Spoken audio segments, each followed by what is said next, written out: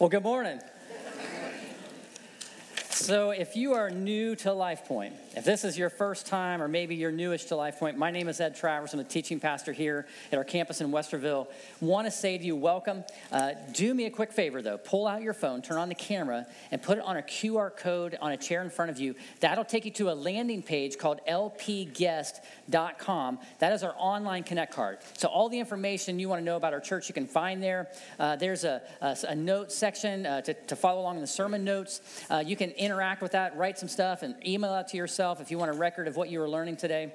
There's on the other side, there's a guest information button. If you click that button, fill out a little bit of information. Tell us how you heard about LifePoint. Scroll down. There are 5 ministries we support from all of our campuses. If you check one of those boxes, we'll do an extra $5 donation to that ministry in your honor just to say thanks for checking in with us. And it's a great way to do something good today.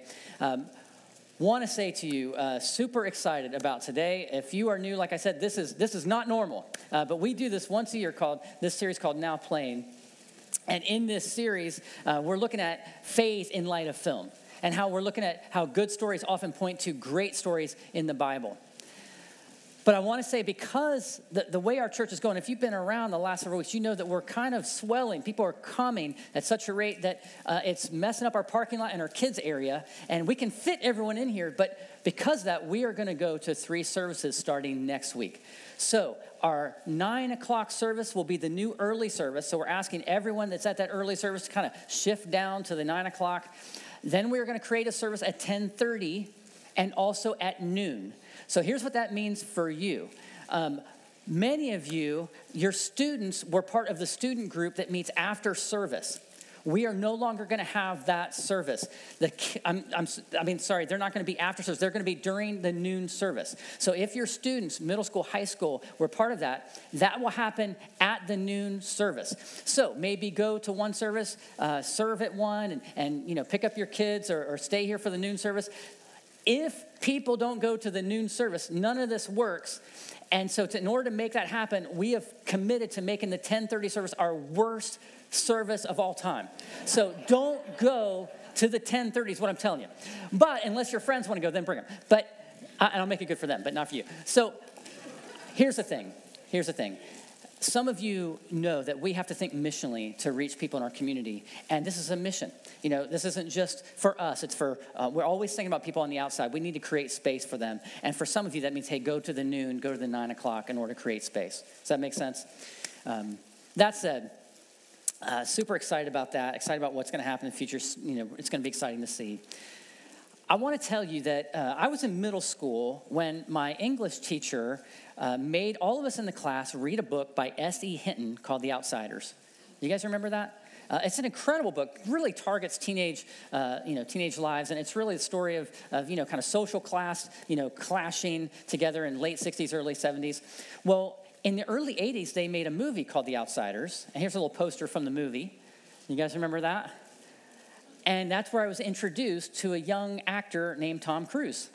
Now, he was a part-time role player character in this story, a guy named Steve Randall, but he was kind of a scene stealer guy. Then later on, he came out with another movie where he was a lead, and you're like, wow, this guy's getting a lead. That's really interesting. And then in 1986, he was Maverick in Top Gun.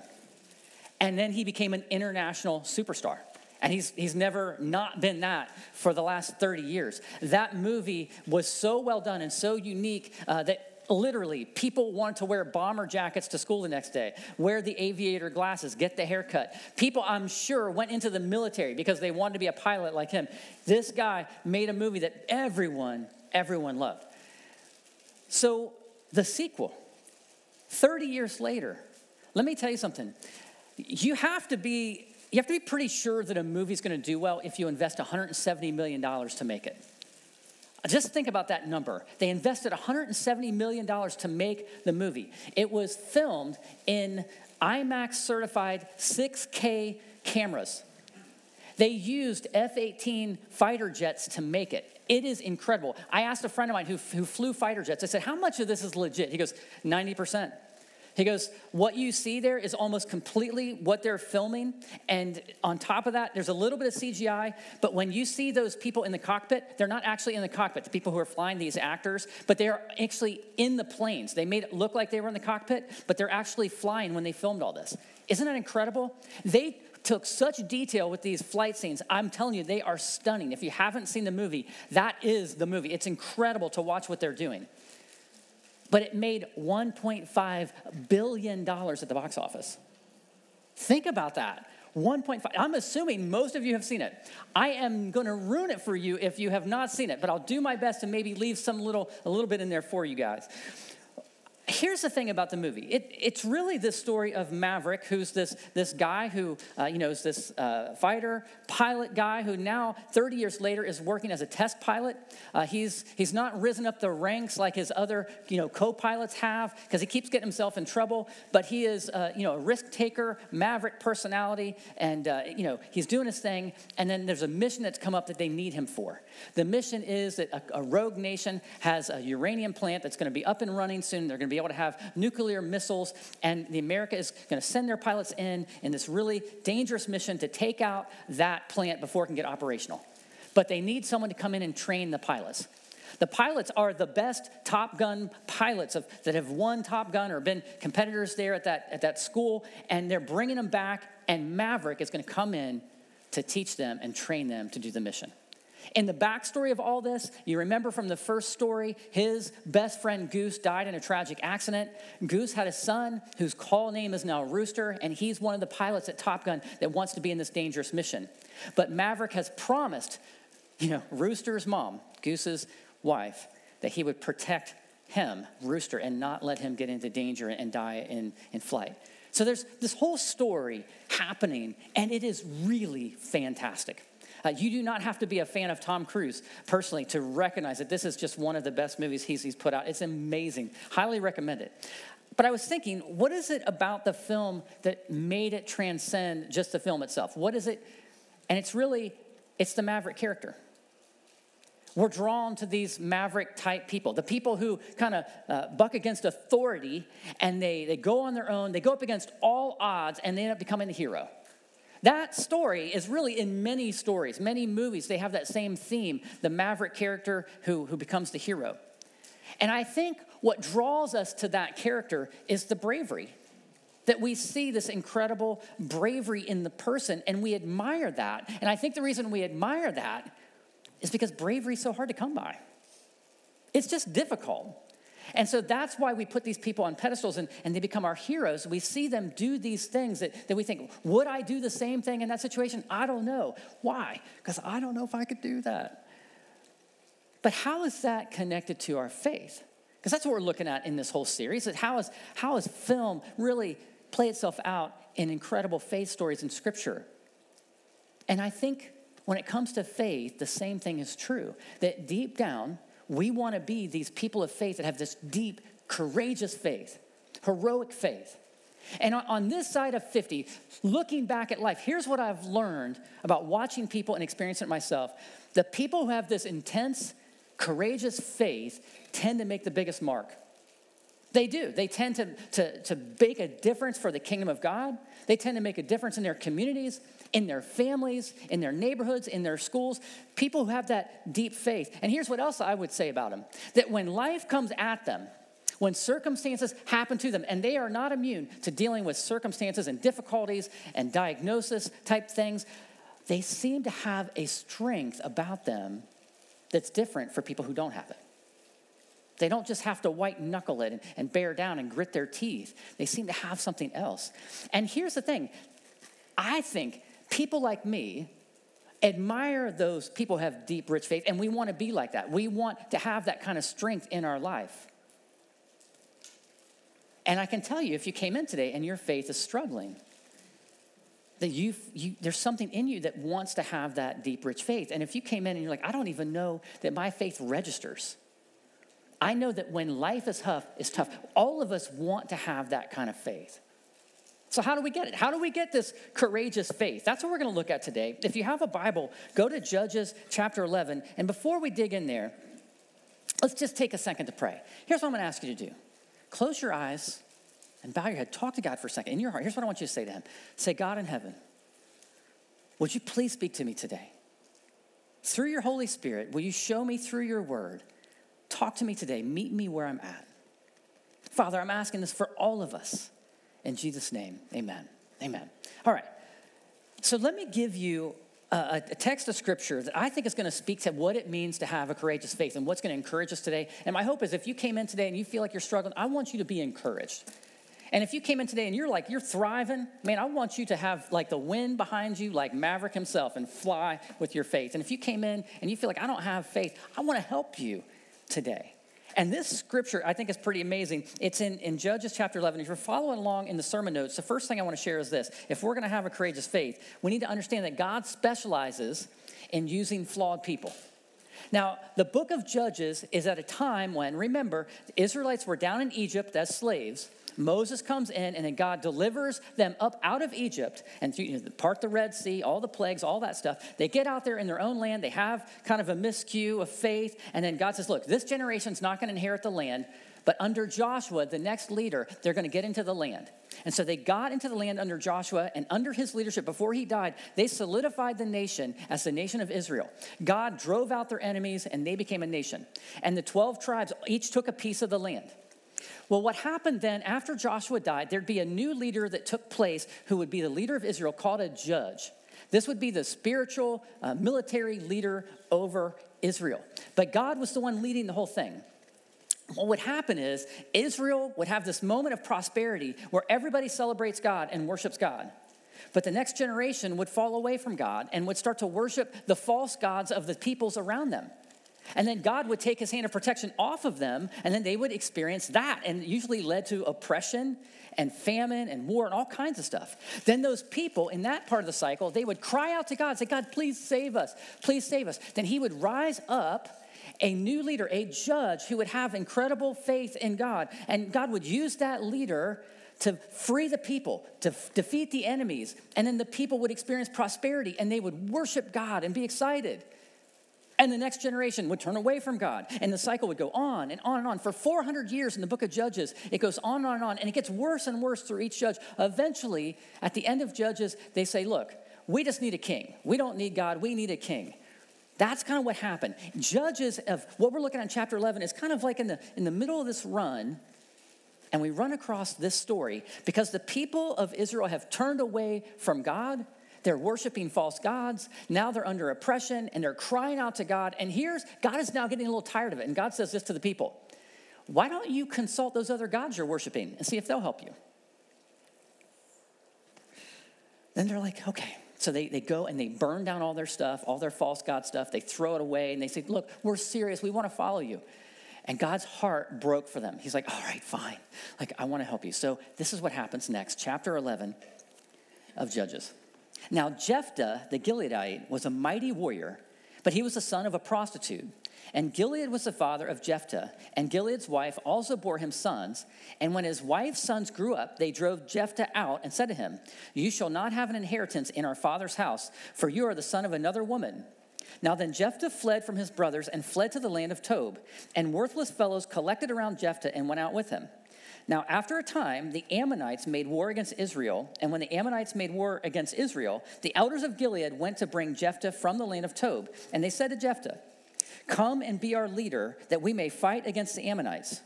But Jephthah said to the elders of Gilead, did you not hate me and drive me out of my father's house?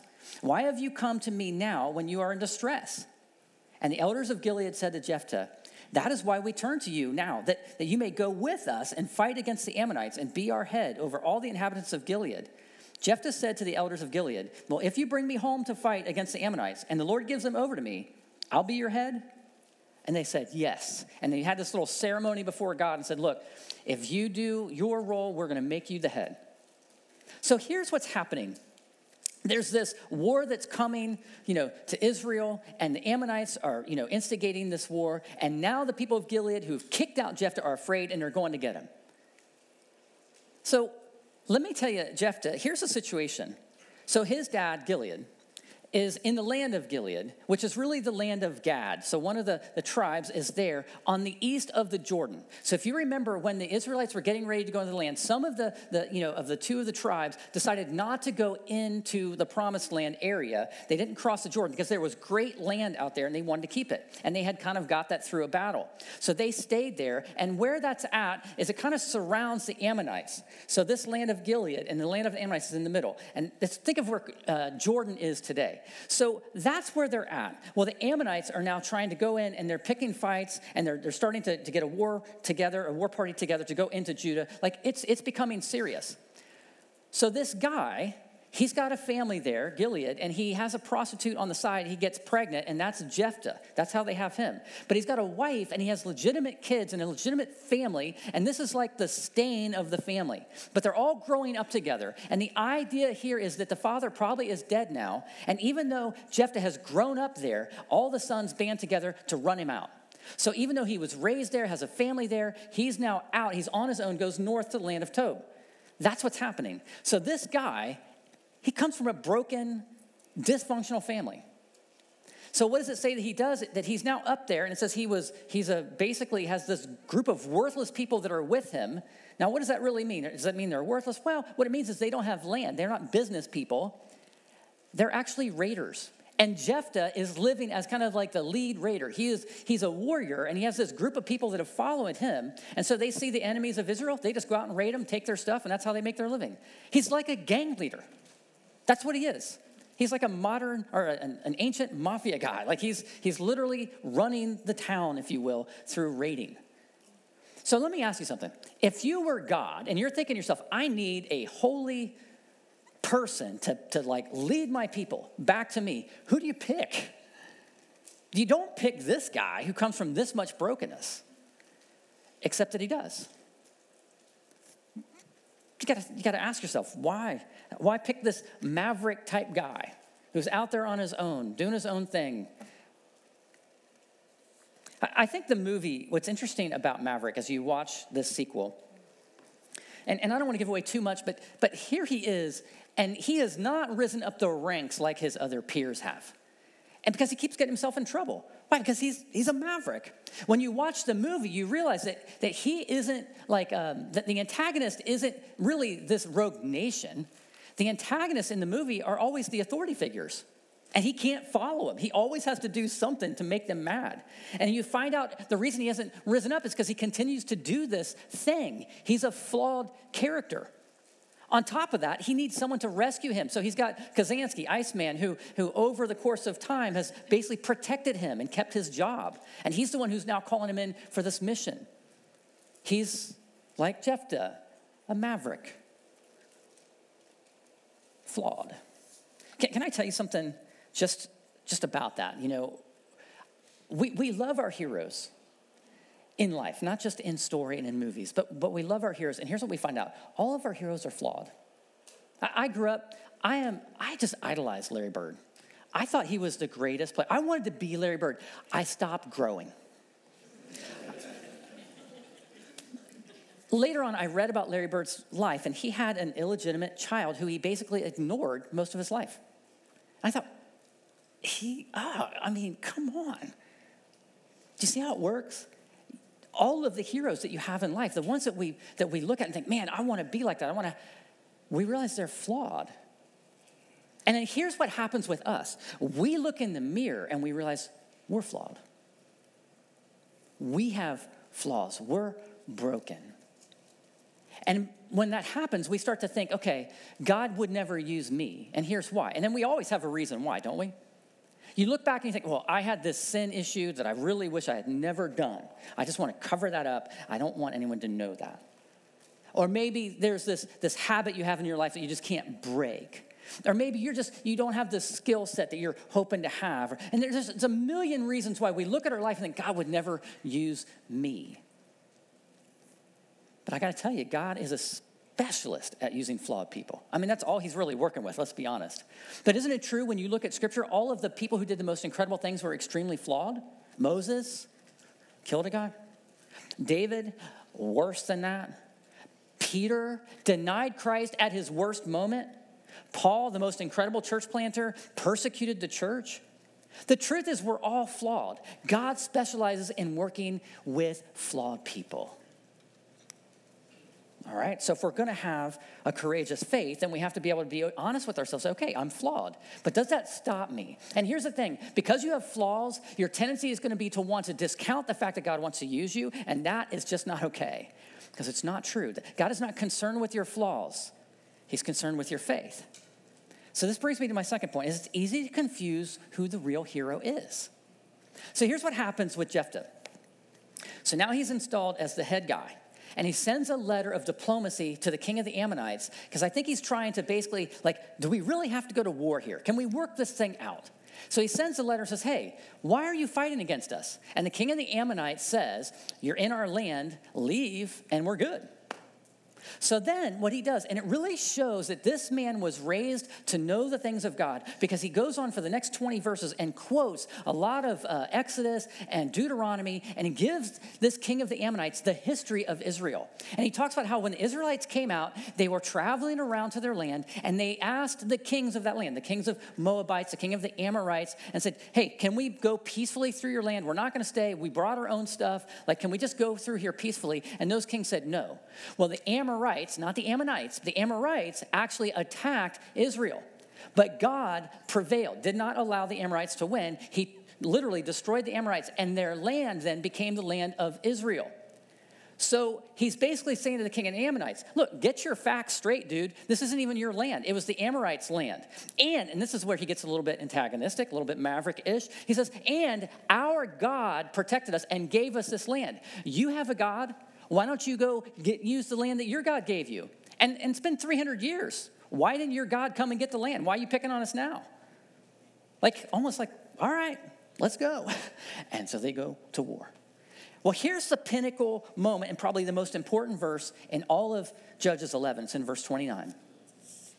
Then the Spirit of the Lord was upon Jephthah, and he passed through Gilead and Manasseh and passed on to Mizpah of Gilead. And from Mizpah of Gilead, he passed on to the Ammonites. Skip down to verse 32. So Jephthah crossed over to the Ammonites to fight against them, and the Lord gave them into his hand. And he struck them from Aroer to the neighborhood of Minnith, 20 cities, as far as Abel Kerimim, with a great blow. So the Ammonites were subdued before the people of Israel. Jephthah does it. He crosses over, and he wipes them out. God was with him, and they literally won. And it's super easy to say, look at how amazing the mighty warrior Jephthah was, and we miss verse 29, where it says, then the Spirit of the Lord was upon Jephthah. And if you read the pattern of Judges, you realize God used a woman, God used a weakling like Gideon, and God used a guy like Jephthah. But in each case, all the judges that whatever skill or lack of skill they had, God chose them and said, I'm going to put my Spirit on that person, and because of my Spirit, that's why the battle is going to be won. That's the pattern. You see, God is the hero, not Jephthah. It's easy to confuse that. And let me tell you something, it's really interesting. If you come to LifePoint long enough, you might hear me talk about the gospel. You see, the gospel is incredible news.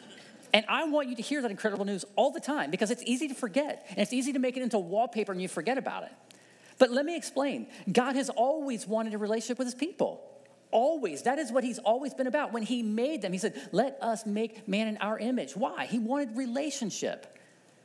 But all of us put our hand in God's face. I'm doing this my way.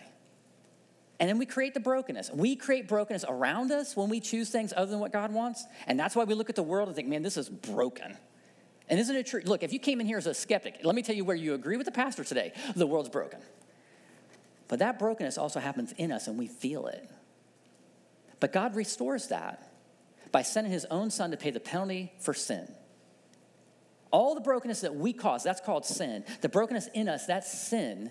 God pays for it. His justice prevails. Jesus Christ dies. He raises from the grave. The grace and mercy of God can set us free from sin and brokenness. That if we hear that in our mind and we go, yes, I agree.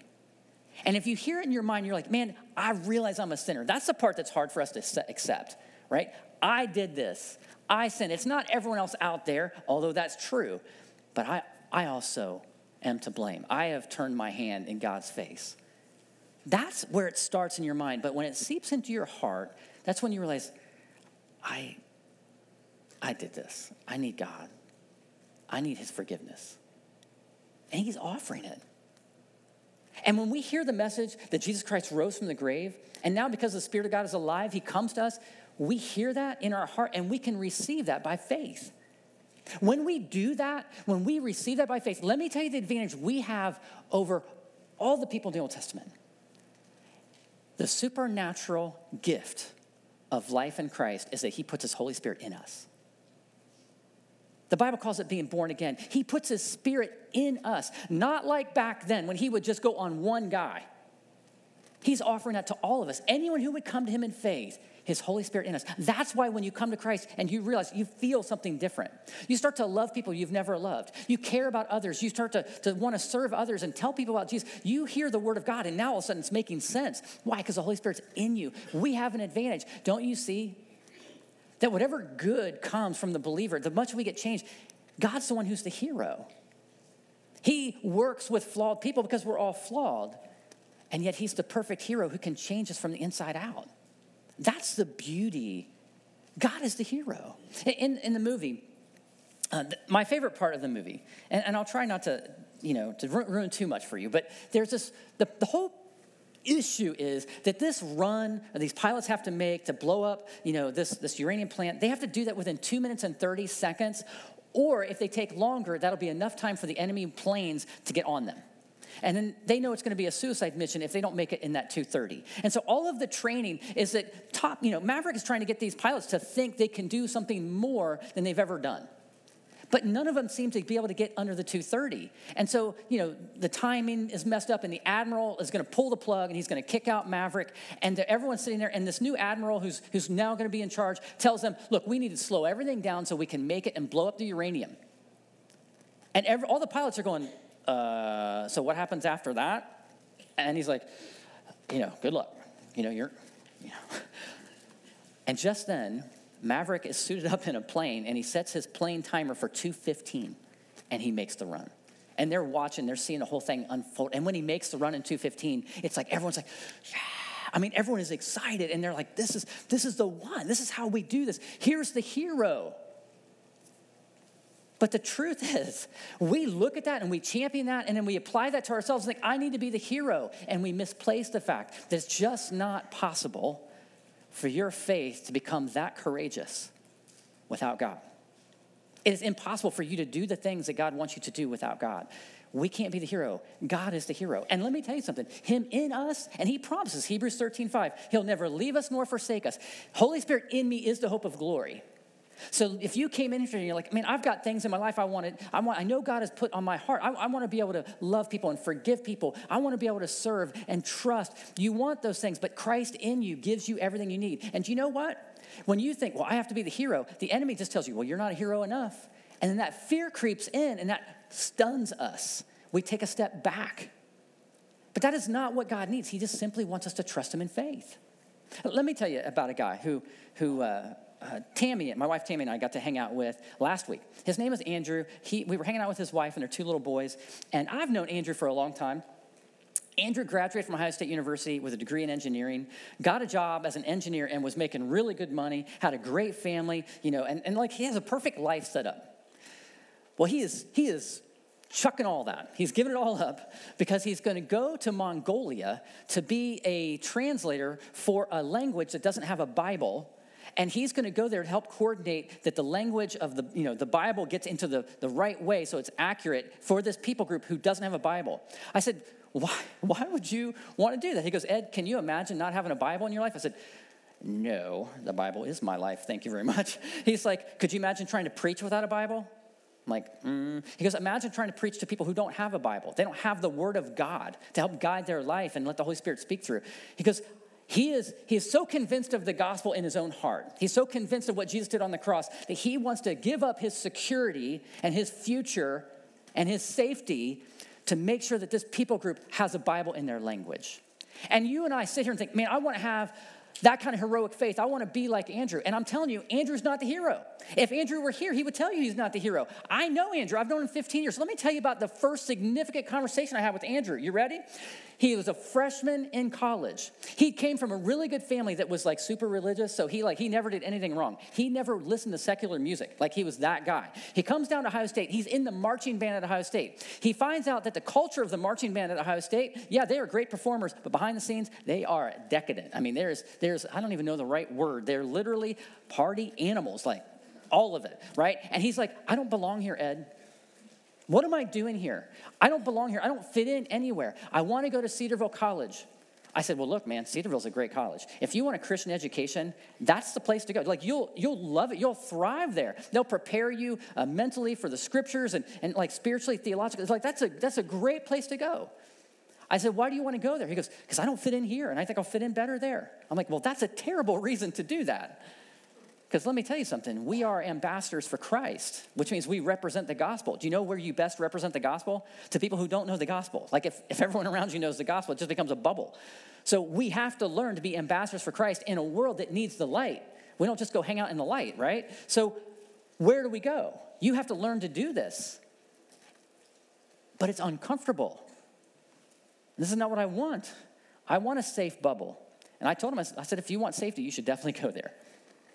And I'm thinking, he's gone. Like, he is not buying what I'm selling. But he didn't.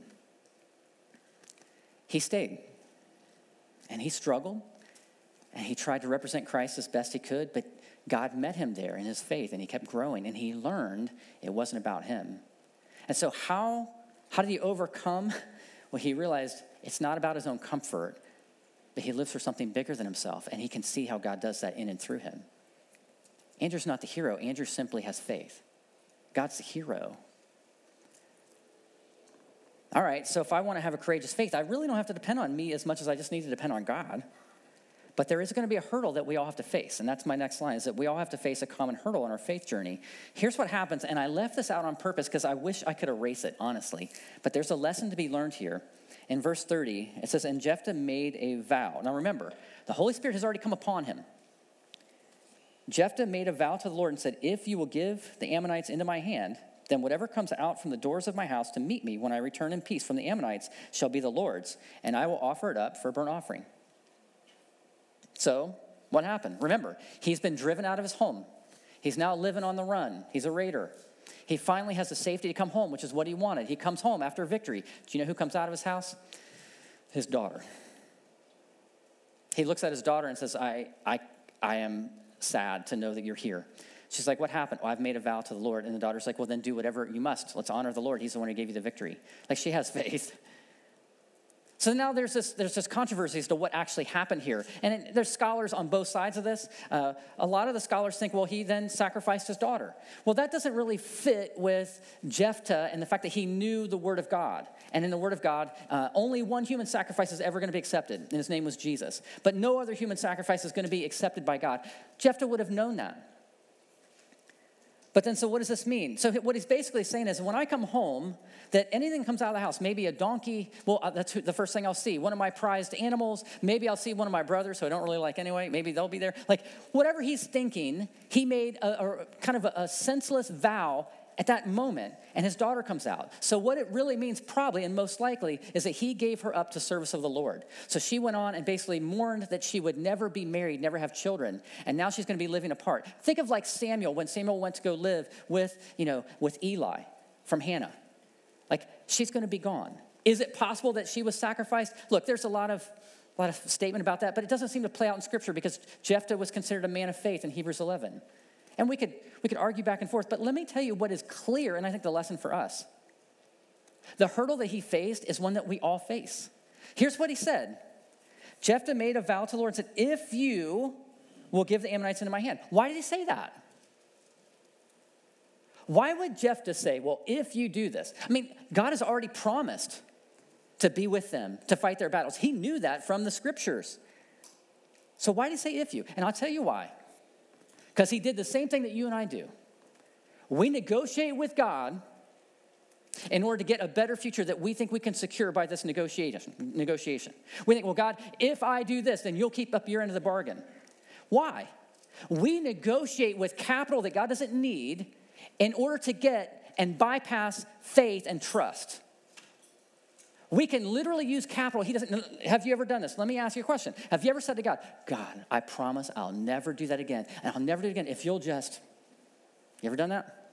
You ever done this? Listen, I'm just getting in your grill a second. You ever said, all right, God, if she's not pregnant, I promise you,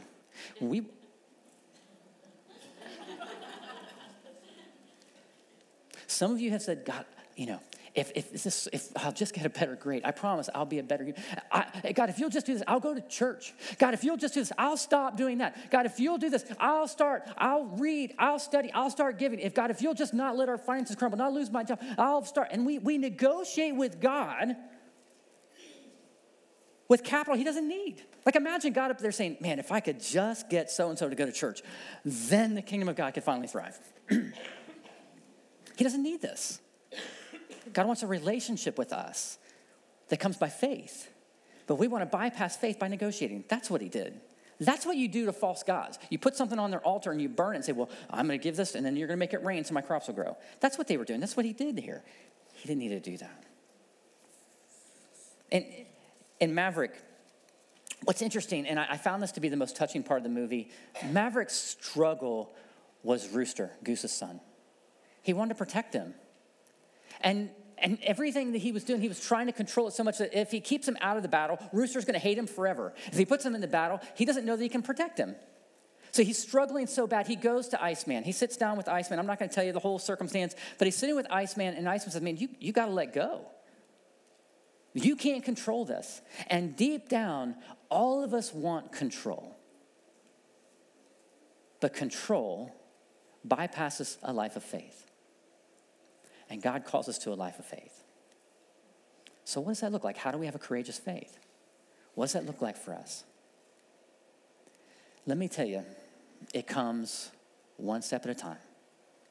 To have a life of faith is to hear and understand what God's asking you to do, and you simply do that in faith. So what does that mean for you? Maybe you came in today and you have this thing in your life that you know God wouldn't approve of. And this is a thing you go to on a regular basis because it gives you a certain sense of numbing or it kind of helps you cope or whatever it is. And you know deep down God's never going to bless this part of your life.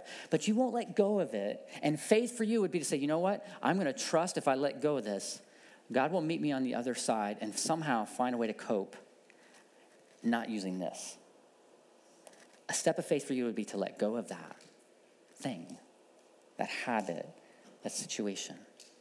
For some of you, it's letting go of a relationship that you know is dragging you somewhere you don't want to be. For some of you, that might mean I'm going to actually tell someone I'm sorry.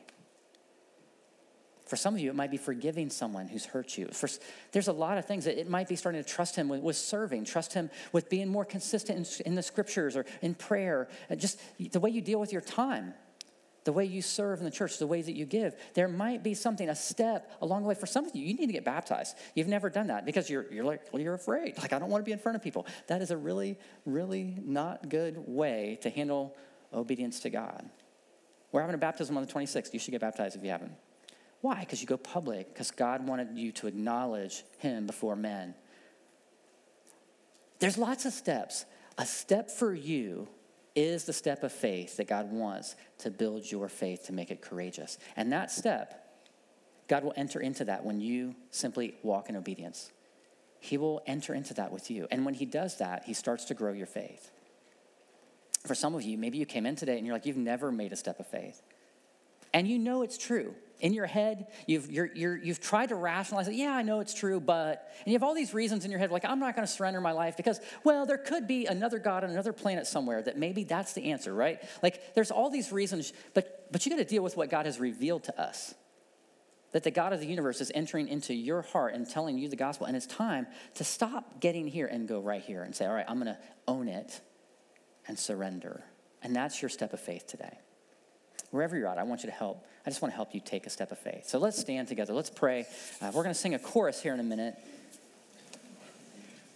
And, we're going to move on and have the next thing. But let's have a minute with God. Maybe if you came in here today and you're struggling. The circumstance in your life is difficult. And for you, a step of faith is just to hang on. You need to know Like Amy said earlier, God sees you. There's a church in Scripture in Revelations 2 and 3 where God told that church that was struggling, just hang on. Just cling to me. I'm not asking you to do anything but cling to me. If that's you, you need to know that takes courage to say, God, I'm going to trust you and trust that you're good, even though these circumstances are tough. And just for you today, maybe it's handing him the circumstance and say, God, help me to cling. If my hands get loose, will you grab them tighter, Jesus? Maybe that's your step of faith today. And just when we start singing, maybe step out of your chair and head back to Next Steps, my back corner, and just pray with someone. Just let them pray over you. Invite God into that situation. Bring another human into that. Let him pray. And maybe for some of you, your thing is that you've got a thing you know you need to do. There's something God has told you to do, and you've been putting it off. Maybe for you, in this moment, talk to God and say, God, I hear you. And if you want to have a genuine relationship with God, you've never done that, I want to help you. Just close your eyes and start talking to God. I'm going to pray for all of us in a second, but if you've never made that decision to follow Jesus, here's what that would look like for you. Your step of faith today is to simply embrace the gospel into your heart. You can do that by saying, God, I believe in you. I believe you sent your son Jesus to die on a cross, and I believe he rose from the grave. Tell him. God already knows what you believe, but just tell him in your heart. Say, God, I believe. But then call out to Jesus right now and say, Jesus, I'm asking you right now, will you forgive me of my sin? Just tell him that. He wants to forgive you, but he gives you the opportunity to ask. And from your heart to his, say, Jesus, will you please come into my life? Will you forgive me my sin? I want to follow you. Will you help me to follow you? Just tell him that. That little step of faith, that part of your faith is all that he requires. He did all the work. He wants a relationship. And when you do that, now he wants to lead you.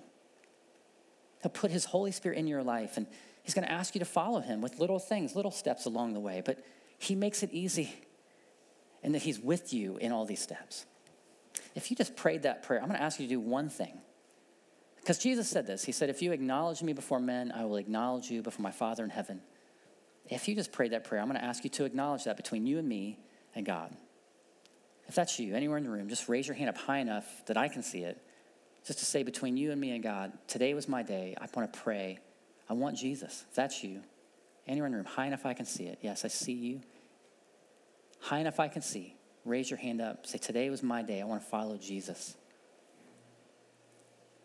God, I thank you for being a God that cares about us, that loves us, that you know our hearts. You know where we struggle in fear, and yet, God, you call us to faith. But the thing is, God, you're right there with us. And God, for a lot of people in this room, they have things that are going on in their soul that cause them to feel like they're losing grip. And I'm asking, God, that you would grab them and hold them tight. Let them know that you're there and help them to cling to you. God, for those in the room who have steps to take, God, I pray you would be in their step. Lord, be the hero of their story. Let them start to sense your glory in and through the circumstances, situations you've called them to. God, so that your name would be praised and you would be glorified as the hero of our story. And we ask that all in your son's name.